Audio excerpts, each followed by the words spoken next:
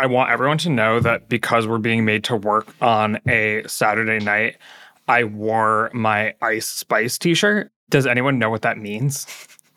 No, Galen. Okay, I have to stand up in order for you to see it, but for those of you who can't see it because you're listening, it says hot person at work.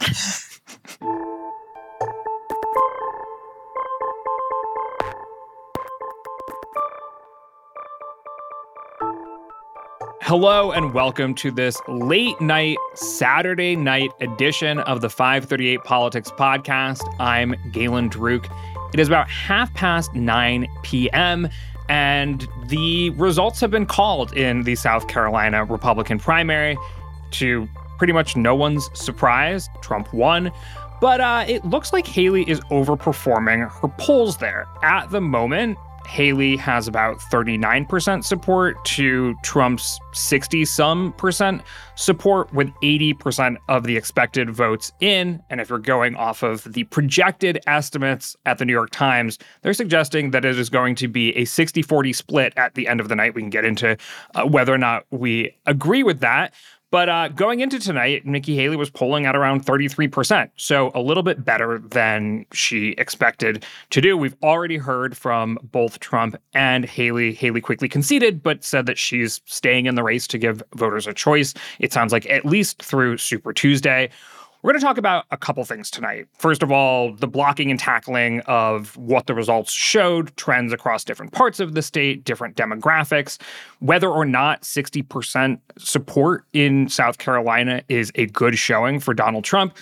We're also going to get to what I think is maybe the most interesting question in the Republican primary right now, which is not who's going to win. We all know who's going to win. It's Donald Trump. We sort of expressed that on a podcast weeks ago at this point, maybe even a month ago at this point.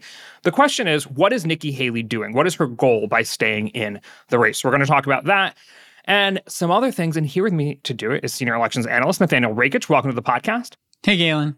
How's it going? How do you feel about giving up your Saturday night for podcast time? This is exactly how I want to be spending my Saturday night. I've got elections. I've got my friends. This is the dream. Oh, does this make me a friend? Have I made it into the club of Nathaniel Rakich friends? Oh, I was talking about Jeffrey and Kaylee. All right. And with that, senior elections analyst Jeffrey Skelly, welcome to the podcast. How's it going? Hey, Galen. Can we be friends at least? Yes, Galen. We are friends. Okay. All right. Solid. To introduce another friend, politics reporter Kaylee Rogers, who is officially back from maternity leave. So congratulations, Kaylee, on the little one, and welcome back to 538. Thank you. Good evening. Up past my bedtime. I know, especially props to you doing a late night podcast with an infant. Yeah, it's actually really not that late. So anyway, we're glad you're here. So Jeffrey, you have been digging into a lot of the different counties, precincts. We expressed on the podcast on Thursday that South Carolina is your second home state. So what trends did you notice overall in the results tonight? Well, honestly, I would say they kind of went as expected. I mean, we can talk about the polling average and where the results are right now a little bit more. But broadly speaking, I kind of had like a back of the envelope accounting maneuver coming into tonight where I added up, based on the 2016 Republican primary, I was like, all right, maybe a decent way of looking at this and the splits within the Republican Party were to add up Donald Trump's 2016 vote share in the South Carolina primary, Ted Cruz's vote share, and Ben Carson's vote share in each county, and overall. And then for Haley, say, well, okay, let's add up Marco Rubio, Jeb Bush, and John Kasich from 2016 in South Carolina. Tricky. And you got about a 62 to 38% result in favor of Trump if you did that. And right now, not to say it will end up exactly this way, but right now it's 60 to 39 in favor of Trump, 60% to 39%. So, and if you go county by county, a lot of them just about hit. Some others, there's a bit more variation, but you know, at least from like a starting point to understand what was probably going to happen tonight, and given what we were seeing in the polls with Trump ahead, and given that we knew that the electorate in South Carolina was very likely to be friendlier to Trump, compared to New Hampshire, you were going to have more people who identified as Republican voting in the Republican primary. You were going to have more people who described themselves as very conservative and fewer people who described themselves as moderate. And you were very likely to have a majority of the primary electorate identify as white evangelical Christian. And all of those are stronger points for Trump. And that is exactly what has panned out. So, Jeffrey, are you saying that you developed a mechanism for forecasting the South Carolina Republican primary that was more accurate than the polls? No, I don't want to say that. It sounds like that's what you did. No, I think it was a back of the envelope thing that I might get lucky on. Okay. Because again, if you go county by county, it's certainly not exact by any Have you means. done that for any other states? Yeah, actually, I've been using something of that approach in each state to try to. It's just like, again, like a starting point for understanding like what might be a reasonable benchmark to expect, especially in like New Hampshire, just because it seemed like that was the state where Nikki Haley might have the best chance of winning. So I kind of used that as a starting place for developing like a rough benchmark, but then Trump ended up winning by 11. So it wasn't quite close enough to make any of that really all that worthwhile. All right, Kaylee, get in here. What was your takeaway from the night? Yeah, I mean, that sounds exactly right. I know, I was reading the piece, Jeffrey, that you wrote about the electorate in South Carolina and why it's like particularly well suited for Trump. And all of the points that you mentioned are, exactly what we saw when they actually came out to vote, as far as, the biggest chunk being white evangelical Christians, a very significant portion describing themselves as very conservative as opposed to simply conservative. Everything that we kind of expected is exactly how it played out. And that's why, Trump came out so strongly on top. I do think, as you mentioned off the top there, Galen, the fact that Haley maybe is going to get in around 39-40%. It's a little better than the polls are showing heading in. And she certainly highlighted that in her speech at the end of the night as kind of a explanation of why she's not quite throwing in the towel yet. So some sort of interesting things, but a lot of what we expected. All right. We got some big questions to tackle, but Nathaniel, why don't you take the chance to give us your takeaway from the night? The electorate, according to the exit polls, 41% identified as very conservative. Those people went for Trump with 85%. That's pretty in line with, if not actually a little bit more than has identified as very conservative in New South Carolina in the past. In addition, you had 68% identifying as Republican. That's a little less than before, but that's another good group for Trump. So yeah, like the electorate looked as expected, and I think Jeffrey's back of the envelope calculations obviously ended up coming true. So as we're sitting here, Trump has won 38 of the 50 delegates available in South Carolina. And I think, the issue here is that it's like a winner-take-all system in South Carolina, but that goes both by the congressional district level and the statewide level. And so obviously Trump won statewide, and so he won the statewide delegate haul. But there are a couple of congressional districts where we can't say for sure that, Haley didn't win it, and maybe she could snag a couple of delegates. I know that Jeffrey has been looking into that for us throughout the evening. That could be a way for Haley to maybe save some face and maybe justify staying in the race. I don't know. I mean, I think that ship sailed a long time ago, which I'm sure we'll talk about. But yeah, I mean, basically the bottom line is South Carolina, it does have an electorate that is well suited to Trump, but also like it's Haley's home state. And like the fact that she can't win there or in New Hampshire where the electorate was better for her, and she maybe is just going to emerge with a handful of delegates. Like, obviously, this is just telling us things that we already knew, which was that she's not going to beat Donald Trump. Right, which is why at this point we're having maybe more academic conversations than horse race conversations. And so the first of those academic conversations is maybe, is 60% a good showing for Trump in South Carolina? I mean, you all have just described the state as demographically well suited to the kind of coalition that he does well with. And like, he's basically an incumbent, right? Everyone in the state knows what he's like as a president, knows how he fares on the policies that they care about, and in general feel good about those things. He does well in terms of favorability amongst Republicans, but getting only 60% of the vote, that seems, I mean, to me, not to put my finger on the scale already, not great. No, I think it was certainly not bad. Like Jeffrey said, like I think like Jeffrey put out some good benchmarks and like he is at those benchmarks and like maybe you can say he should have done better. I don't know. I mean, there's been a lot of talk about benchmarks from like, a competitive primary. Like 2016 yeah, but it was is a wide competitive open. primary. No, come on. Let's be serious. Or Donald Trump is basically running as an incumbent. Nikki Haley outspent Donald Trump in South Carolina like 13-1. Like she and her allies poured money into that state. Donald Trump spent like something like $1.2 million on TV ads, which is like a drop in the bucket. Donald Trump also didn't like visit the state. He visited the state 8 times. Nikki Haley held 52 campaign events in South Carolina. Like this is a big disparity. Because it doesn't matter when you're the incumbent, right? Everyone knows who you are. Everyone knows how you fare on the issues. I think a better point of comparison than 2016 is 1992. Maybe, but like... And Pat Buchanan got 30% of the vote and everyone freaked out. But like, he's not an incumbent. He's not. Yeah, he's not actually the incumbent. Like he is somewhere between the like totally open race of like where nobody has been president before and a sitting incumbent president. But like he is in neither camp. Yeah, he's a pseudo-incumbent. Quasi-incumbent. Like that's the reason or a big reason why he's doing so well. But you know, he hasn't been in office in 4 years. That's also explains why there's still like at least somewhat of a competition. And the fact is voters had more than one name to choose from realistically on the ballot. So Nikki's going to get some of the vote. I doubt Trump is losing any sleep over it. So do you think Trump did well tonight? Yeah, he did well. Let's not overthink it. He won by 20 points. He won by 20 points and is In her very home likely going to state. get every single delegate in her home state. I think he's feeling pretty good. Well, I don't know about that. We'll see. Yeah? We'll see. You know, I've been mostly focused on the 1st congressional district, which for people at home is mostly along the coast of South Carolina and takes in part of Charleston, go down to Hilton Head, the very kind of bottom near Savannah, and then sort of areas around Charleston. And the vote share there could be very close to 50-50.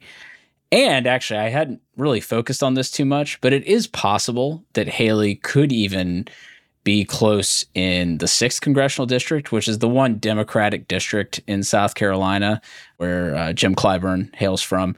That district takes in a large chunk of Richland County, which is where Columbia, South Carolina is. And while that district is going to generally have like the lowest turnout of any district because it's very Democratic, so you're going to have fewer Republican voters there. Richland County, where Columbia is voting for Haley right now. And so it is possible that could actually also be close. The Green Papers, which is, boy, you're getting in the weeds if you've ever been to thegreenpapers.com. But let me tell you, It's a dark place. they've got a running estimate right now, and it's extremely tight in the 6th district. And they actually have Haley very slightly ahead in the 1st. But again, we don't have all the votes yet, and we'll just have to see how it pans out. Anyway, I got to mention the Green Papers on a podcast, so we're really having a great time here. We're cooking with gas. What a Saturday night, guys. Today's podcast is brought to you by Shopify. Ready to make the smartest choice for your business? Say hello to Shopify, the global commerce platform that makes selling a breeze. Whether you're starting your online shop, opening your first physical store, or hitting 1 million orders, Shopify is your growth partner. Sell everywhere with Shopify's all-in-one e-commerce platform and in-person POS system. Turn browsers into buyers with Shopify's best converting checkout, 36% better than other platforms. Effortlessly sell more with Shopify Magic, your AI-powered all-star.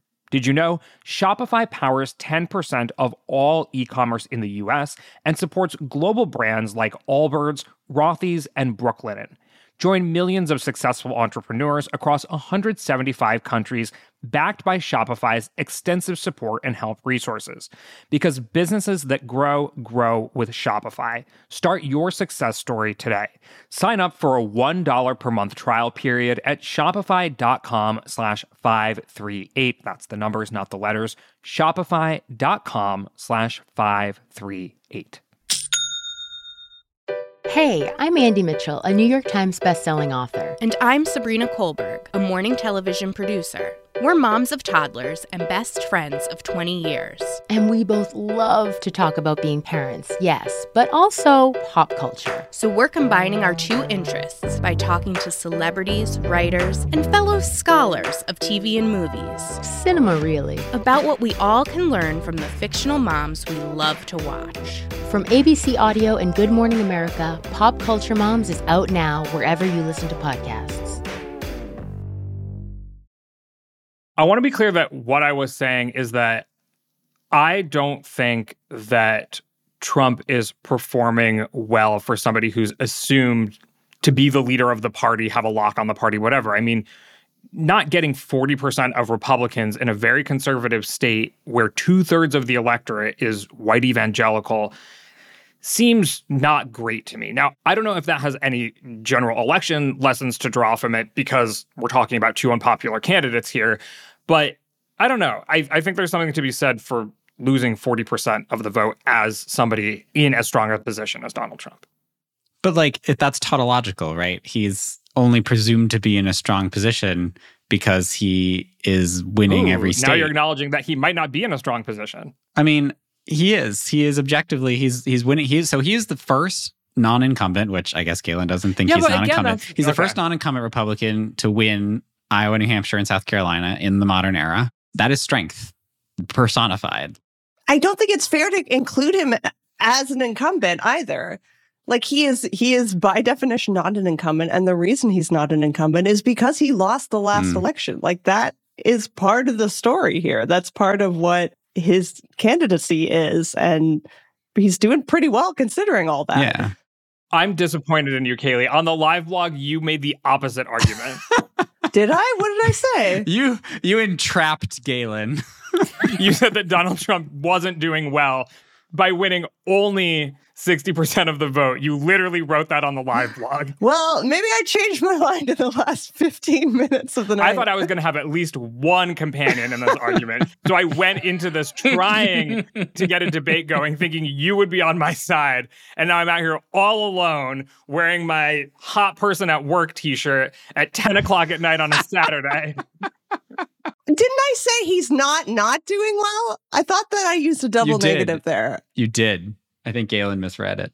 I've been using the term quasi-incumbent. He is a quasi-incumbent. At the end of the day, Donald Trump has many of the same strengths that we would associate with a typical incumbent, given the amount of influence he has on the Republican Party, its leadership, its membership. I mean, you see the number of endorsements he's gotten from members of Congress.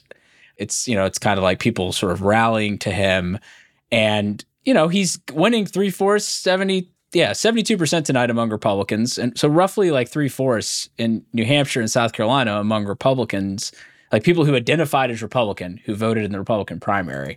So I would consider To be clear, only 4% of the people who voted tonight identified as Democrats. So it's not, a lot of those people are unaffiliated.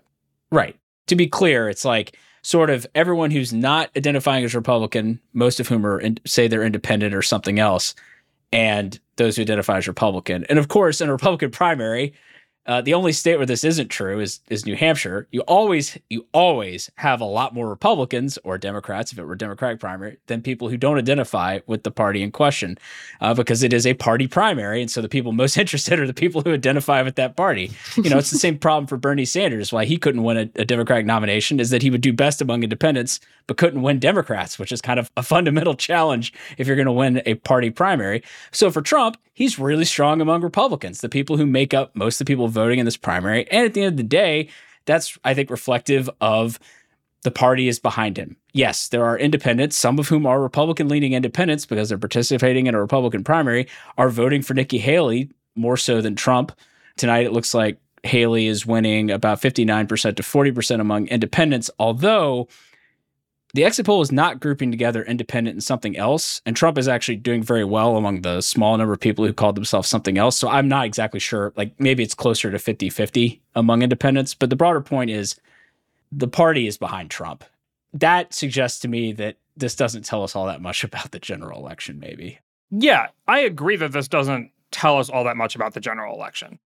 One more question about demographics before we move on to the really motivating question for the night where we can bring back up Bernie Sanders.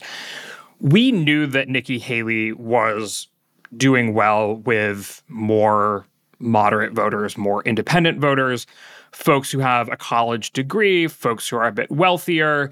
She overperformed the most in the upscale parts of New Hampshire. She's overperformed the most in the upscale parts of South Carolina. She spent a lot of time, though, arguing the case on a couple policy issues that was quite traditionally conservative, right? She was talking a lot about Russia and Putin and taking a harsh stand against Russia. She also took relatively conservative positions on abortion. So we already know that she said that she would support a 6-week ban on abortion. And she said after the IVF ruling in Alabama that she considers embryos to be babies. And also, South Carolina knows Nikki Haley as a Tea Party governor when she first ran for governor. Was she able to expand beyond that sort of natural coalition tonight? Honestly, I'm not sure. I mean, look, let's just use the issue of Ukraine as just like a starting point here. So it's been a couple months, but in December, Pew Research put out data, and they've been tracking this in a way that I find very helpful, which is that they ask respondents, do you think that the U.S. is providing too much support to Ukraine, the about right amount of support to Ukraine, or not enough support? And so nationally, Republicans, about half said that they were providing too much, but that did mean that about a third, you have a lot of people who also said they weren't sure. You had a third who said either about right amount or not enough. And so for me, it's okay, people who are maybe more in tune with a more traditionally conservative approach, more maybe closer to neoconservative approach to American power and influence and world affairs and military intervention and what have you, something that, Haley's out there arguing that the U.S. needs to support Ukraine. There is still clearly a constituency that might be receptive to that within the Republican Party. Now, the party has clearly moved more toward the, I would say, Trumpian view of things. But I think that there is at least some group, and you're probably more likely to find those among people who are more highly educated and wealthier, who might be more in tune with that more traditionally conservative viewpoint. And so maybe it's no coincidence those are people that she did best with. So yeah, to answer your question, Galen, the following is an exhaustive list of the demographic groups that Haley won tonight, according to the exit polls. People with an advanced degree, college graduates, white college graduates, people who have not voted before in Republican primaries, independents, moderates, people who are not white evangelical or white born-again Christians, people in households that do not own a gun, people who are enthusiastic or satisfied with the way things are going in the country today, people who think the condition of the nation's economy is good, people who are, quote, getting ahead financially. People who think in world affairs the United States should take about the same role as now, equally active. People who said abortion was the most important issue. People who thought foreign policy was the most important issue. People who thought that the temperament was the most important quality in a candidate. People who oppose banning abortions nationwide. People who think that most undocumented immigrants in the U.S. should be offered a chance to apply for legal status. People whose vote for president today was mainly against their opponent. I think that's an important one. Okay, wait. Nathaniel, let me, to save you a little effort here. Yeah. I think the answer is no. This is her coalition. But that's, to me, if you're winning 40% of the right, is South Carolina have a higher proportion of college graduates or a smaller proportion of college graduates than the country as a whole? Because the country as a whole, it's about 38%. So to me, if you're winning 40%, you're maybe expanding beyond that sort of natural base. I'm not really sure if it matches the country or not. And really, when it comes to these questions, it's all about narrowing the margins. We know that basically nobody running against Donald Trump is going to win non-college educated voters or folks whose education ends at a high school degree. We know that that's the case. But whether or not you can appeal to other folks is more about the question of whether you can narrow the margins. Fair. Yeah, so Galen, South Carolina is maybe slightly under the national percentage for people who have a 4-year college degree. I mean, it's relatively close. This is just using the 5-year American Community Survey data, which puts the national among the states in District of Columbia at about 34% with a bachelor's degree. Oh, 34%. I overshot. Well, it depends on what you're using. I use this because I use a lot of the 5-year data to compare with county level data. And so I'm trying to compare across the same things. Anyway, the broader point is that South Carolina and that data was at about 31%. So it's just under the national. But still significantly lower than 40. Yes. And also, she didn't win every person with a college degree who voted today. No, in fact, It was pretty evenly split, actually. yeah, it was pretty 50-50. In fact, honestly, with margin of error, Right. Trump might have narrowly won them. It was close. It should also be noted that as it was a primary, and it tends to attract a more engaged, educated electorate. And so according to the exit polls, which again are just an estimate, 43% of Republican voters today were college graduates. Among people without college graduates, Trump won 74% to 26%. Interesting. Okay, so Nikki Haley is obviously facing some difficulty trying to win over the dominant part of the electorate within the Republican Party. So the question that's worth asking is, what is Nikki Haley doing? Okay, I want to lay out a couple different scenarios here, and I want to hear your takes on which you think are the likeliest. So, number one, what is Nikki Haley doing? She is trying to win the Republican primary. That's why she's staying in. And she thinks that something will happen between now and Super Tuesday that will make it likely that she'll win. Number one. Okay. Number two, she's making a political point a la Bernie Sanders in 2016 when he stayed in the race well beyond the point at which it was clear that he wouldn't win the nomination. He wanted to bring the Democratic Party to the left on a slate of economic issues. Nikki Haley wants to bring the Republican Party in a different direction when it comes to things like America's role in the world, character, et cetera, et cetera. And so at this point, her reason for being in the race is making a point and trying to chart a different path forward for the Republican Party, even if it's not through the nomination in 2024. She is counting on a sort of black swan event, which renders Donald Trump either ineligible or unappealing as the nominee months from now based on legal liability, as he faces, of course, 4 criminal cases, 2 state level and 2 federal. So that's 3. 4 is that she's laying the groundwork for a 2028 run. And 5 is that she is no labels Nikki. She's laying the groundwork for a third-party, moderate, independent run in 2024. Okay, I've given you 5 scenarios. Wait, is that all the scenarios? You don't think she's going for Veep? No. Absolutely God, not. no. I'm joking. No way. Okay, so Kaylee, let's start with you. We'll include the 6th, as you suggested. 6th is Veep. How would you rank them in terms of likeliest? I'm going to combine a few. I think that maybe she is sort of doing a few things at once in trying to do the sort of Sanders thing of like pushing a certain agenda and shaping the conversation within the party, while also like kind of placing a bit of a bet on like maybe something happens to Trump and maybe if I'm in it longer and the other candidates have to jump back in versus still being in, maybe that gives me some kind of advantage. And also, maybe in doing all of those things, it helps me set up a nice little ramp into 2028. So that's sort of, I feel like it's sort of a bit of all those things. I'm cheating a bit. Is like the most likely. And then next, most likely, the idea that she would be in the administration or actually win, barring, some kind of legal event with Trump, it just seems really, really unlikely. But you never know. And politicians, they believe in themselves. Self-belief is strong among politicians. So I agree with Kaylee. I think her main motivating factor at this point has to be principle. The idea that somebody should be out there making the case against Donald Trump from within the Republican Party. I don't think she is delusional enough to think that she is actually on a path to win. I think maybe Kaylee is right that like she sees the possibility for like a bank shot with, Trump being disqualified or her future political aspirations. But I actually think those are also delusional. First of all, I mean, the Supreme Court is not going to kick Trump off the ballot. Like, it's just not going to happen. But second of all, this is my hot take. I've been sharing this around with people. Ready? Are you guys ready?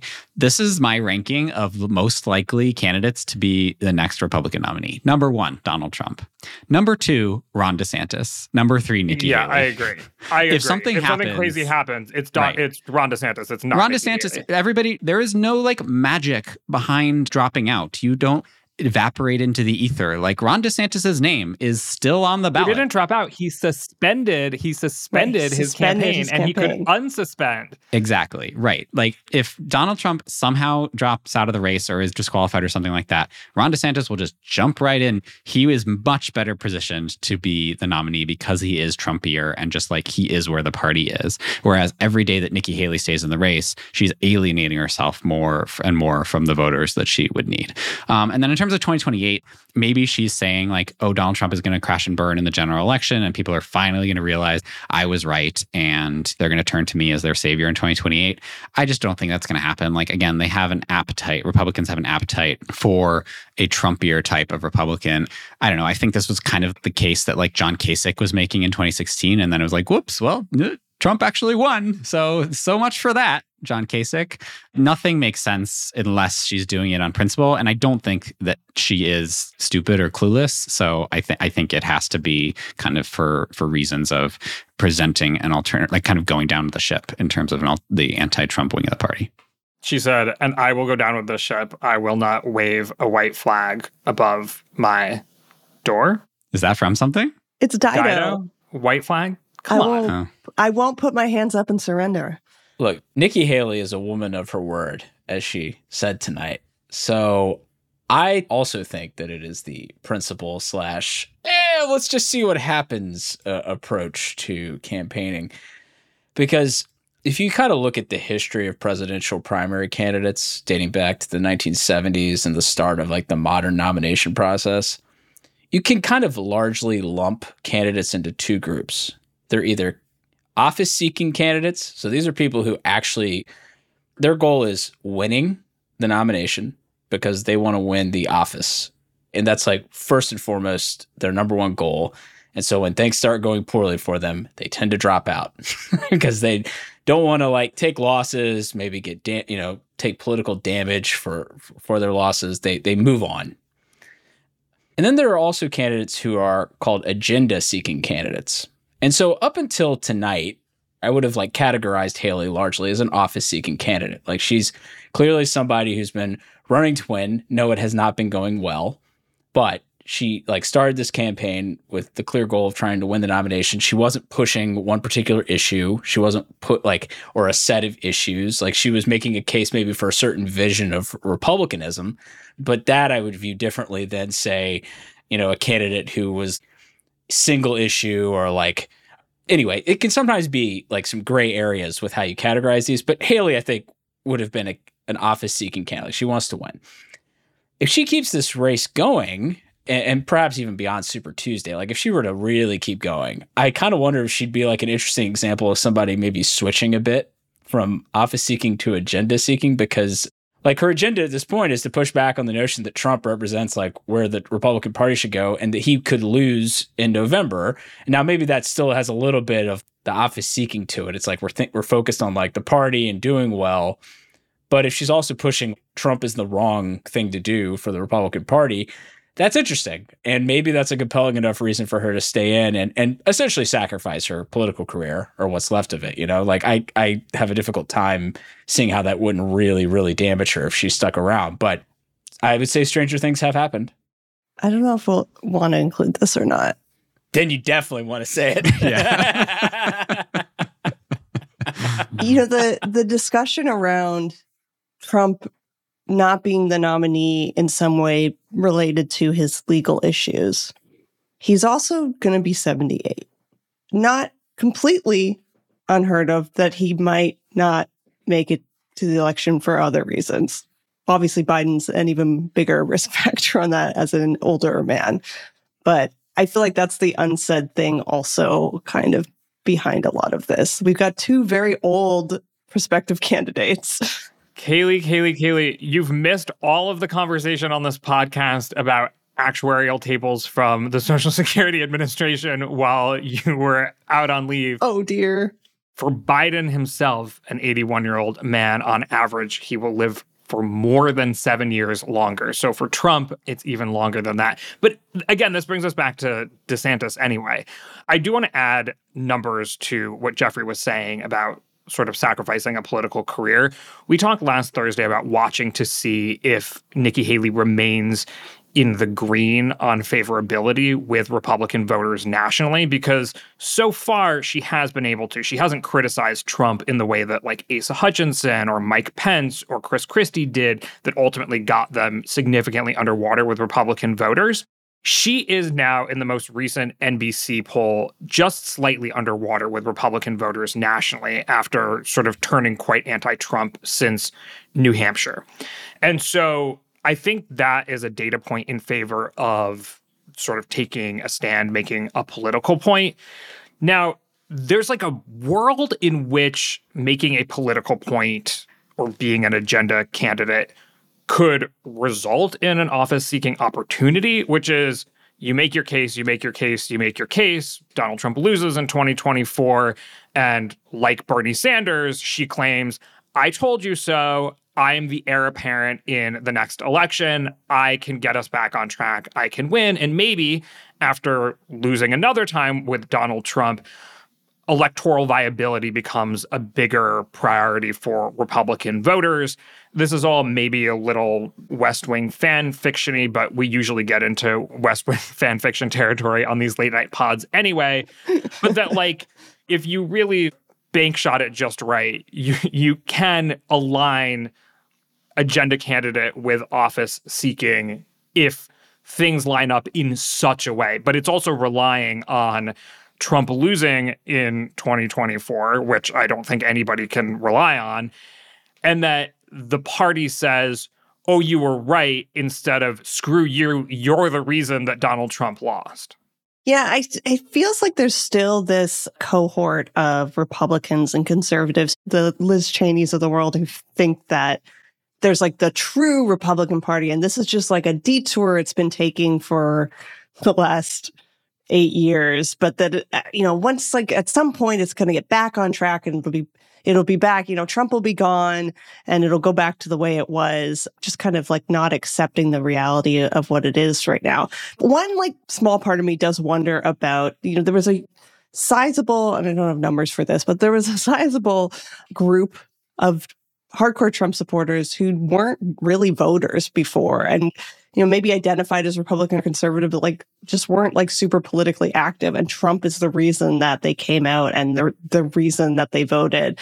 And I wonder if that enthusiasm continues for Trump-like candidates and sort of the mega Republican Party going forward, or if it's really truly tied to Trump after he either serves another 4 years or, loses and maybe gives up or whatever happens with Trump. 2028, baby. Yeah. Do those supporters go with him or stick around? But I do think that it's a bit of a fantasy among the old guard that there's this true Republican Party that they'll somehow like get back to.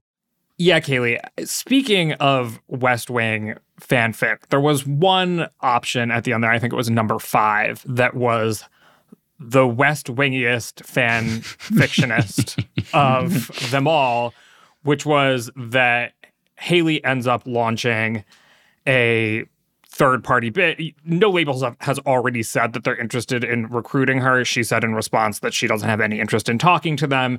It's always a no until it's a yes when it comes to these kinds of things, not saying that that's actually what she's interested in pursuing. But let's just say for a second, she or somebody like her did do that. How much of an appetite is there for Nikki Haley unencumbered by party in America today?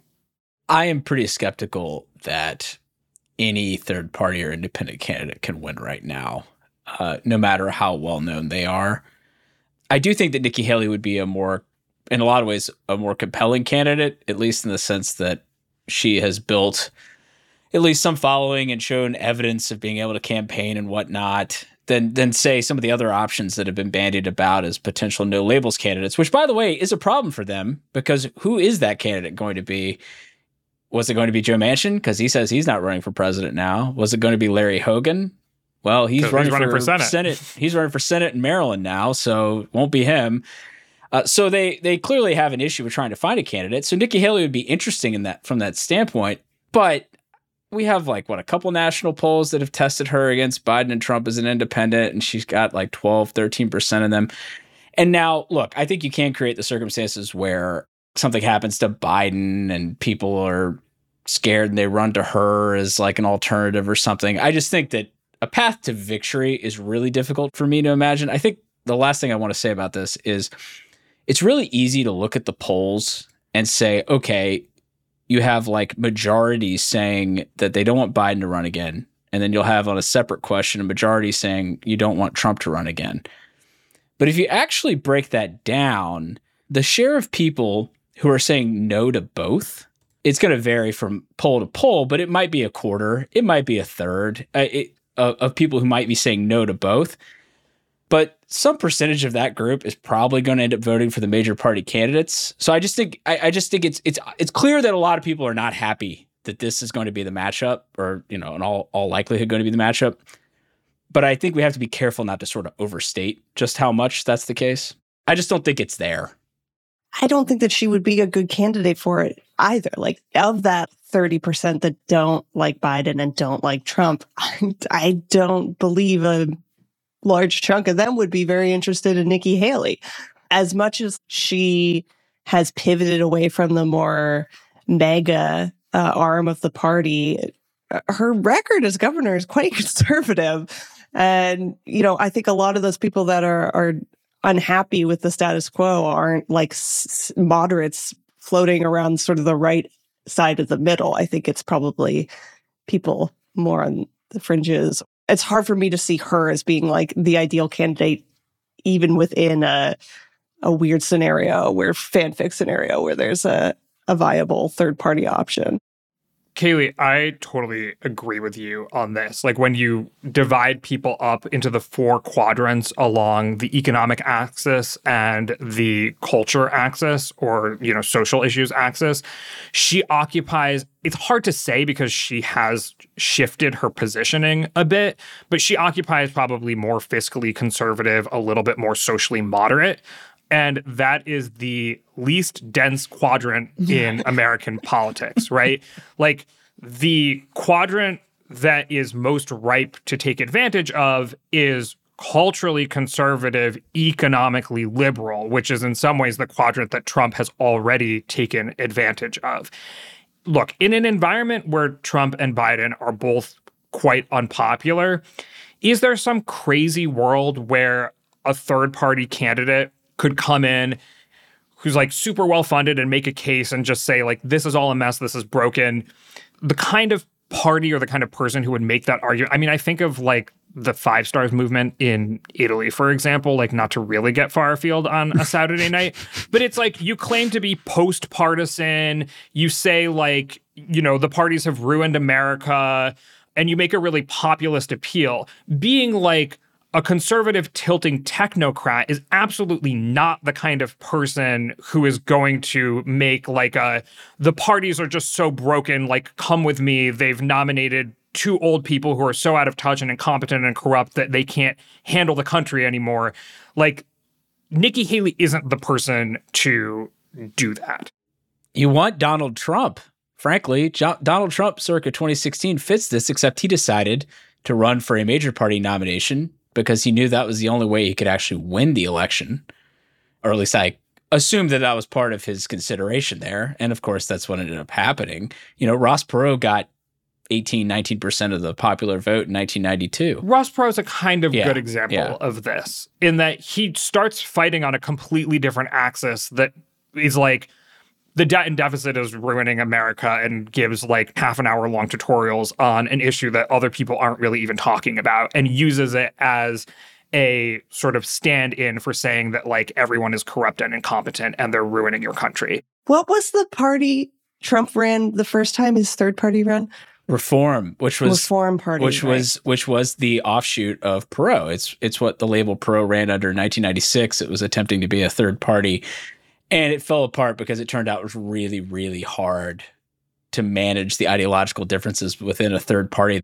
Pat Buchanan ended up being the Reform Party nominee, which just sort of shows how far afield it got from where it was kind of initially starting out. You have to be somewhat ideologically free in order to combine all of the disaffected people under one umbrella, because as soon as you start talking about ideology, people start fighting with each other. Now, the one thing that you can give a Nikki Haley third-party independent run is the thing that unites all Democrats today and the independence that they bring along with them is a dislike of Donald Trump.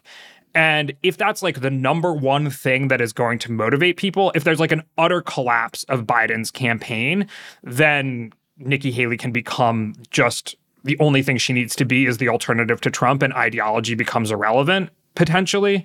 But again, you'd have to have a situation where Biden's campaign fully collapses. He basically endorses Nikki Haley, and that's the only world in which this works. West Wing fanfic. Yeah, I mean, the only circumstances, if you look at down ballot races, right? The only times when third party candidates have a legitimate shot of winning is when they essentially replace the one major party's candidate. So when Tom Tancredo ran for governor of Colorado, I think in 2010, he became the de facto Republican nominee. You look at Greg Orman running for Senate in Kansas, effectively became the Democratic nominee. And so, yeah, you'd have to have something like that happen. A true three-way race isn't going to happen. I have a fun fact, though, to bring this full circle. So, pop quiz, guys. Oh, no. According to 538's favorability averages, who is more unpopular, Donald Trump or Nikki Haley? I feel like you're only asking us this if it is Nikki Haley. That's correct. Donald Trump is at -8 net favorability, and Nikki Haley is at -10. So, she ain't fixing the problem of two candidates that Americans don't like, because then it would just be 3, and 3's a crowd. Boom. Drop the mic. Nathaniel, that was art. That was Nice. Very nicely done. All right. Well, I had a couple more things to talk about, but I think we're just going to have to save them because that was too good of an ending for this late night podcast. It's time for me to take my Ice Spice t-shirt to the club. Thank you, Nathaniel, Kaylee, and Jeffrey. Thanks, Galen. Thank you, Galen. It was a blast as always. And welcome back, Kaylee. Thanks, guys. It's good to be back. Yeah, it's great to have you back. My name is Galen Druk. Tony Chow is in the control room. Our producers are Shane McKeon and Cameron Chertavian, and our intern is Jayla Everett. You can get in touch by emailing us at podcast@538.com. You can also, of course, tweet at us with any questions or comments. If you're a fan of the show, leave us a rating or a review in the Apple Podcast Store or tell someone about us. Thanks for listening, and we will see you soon.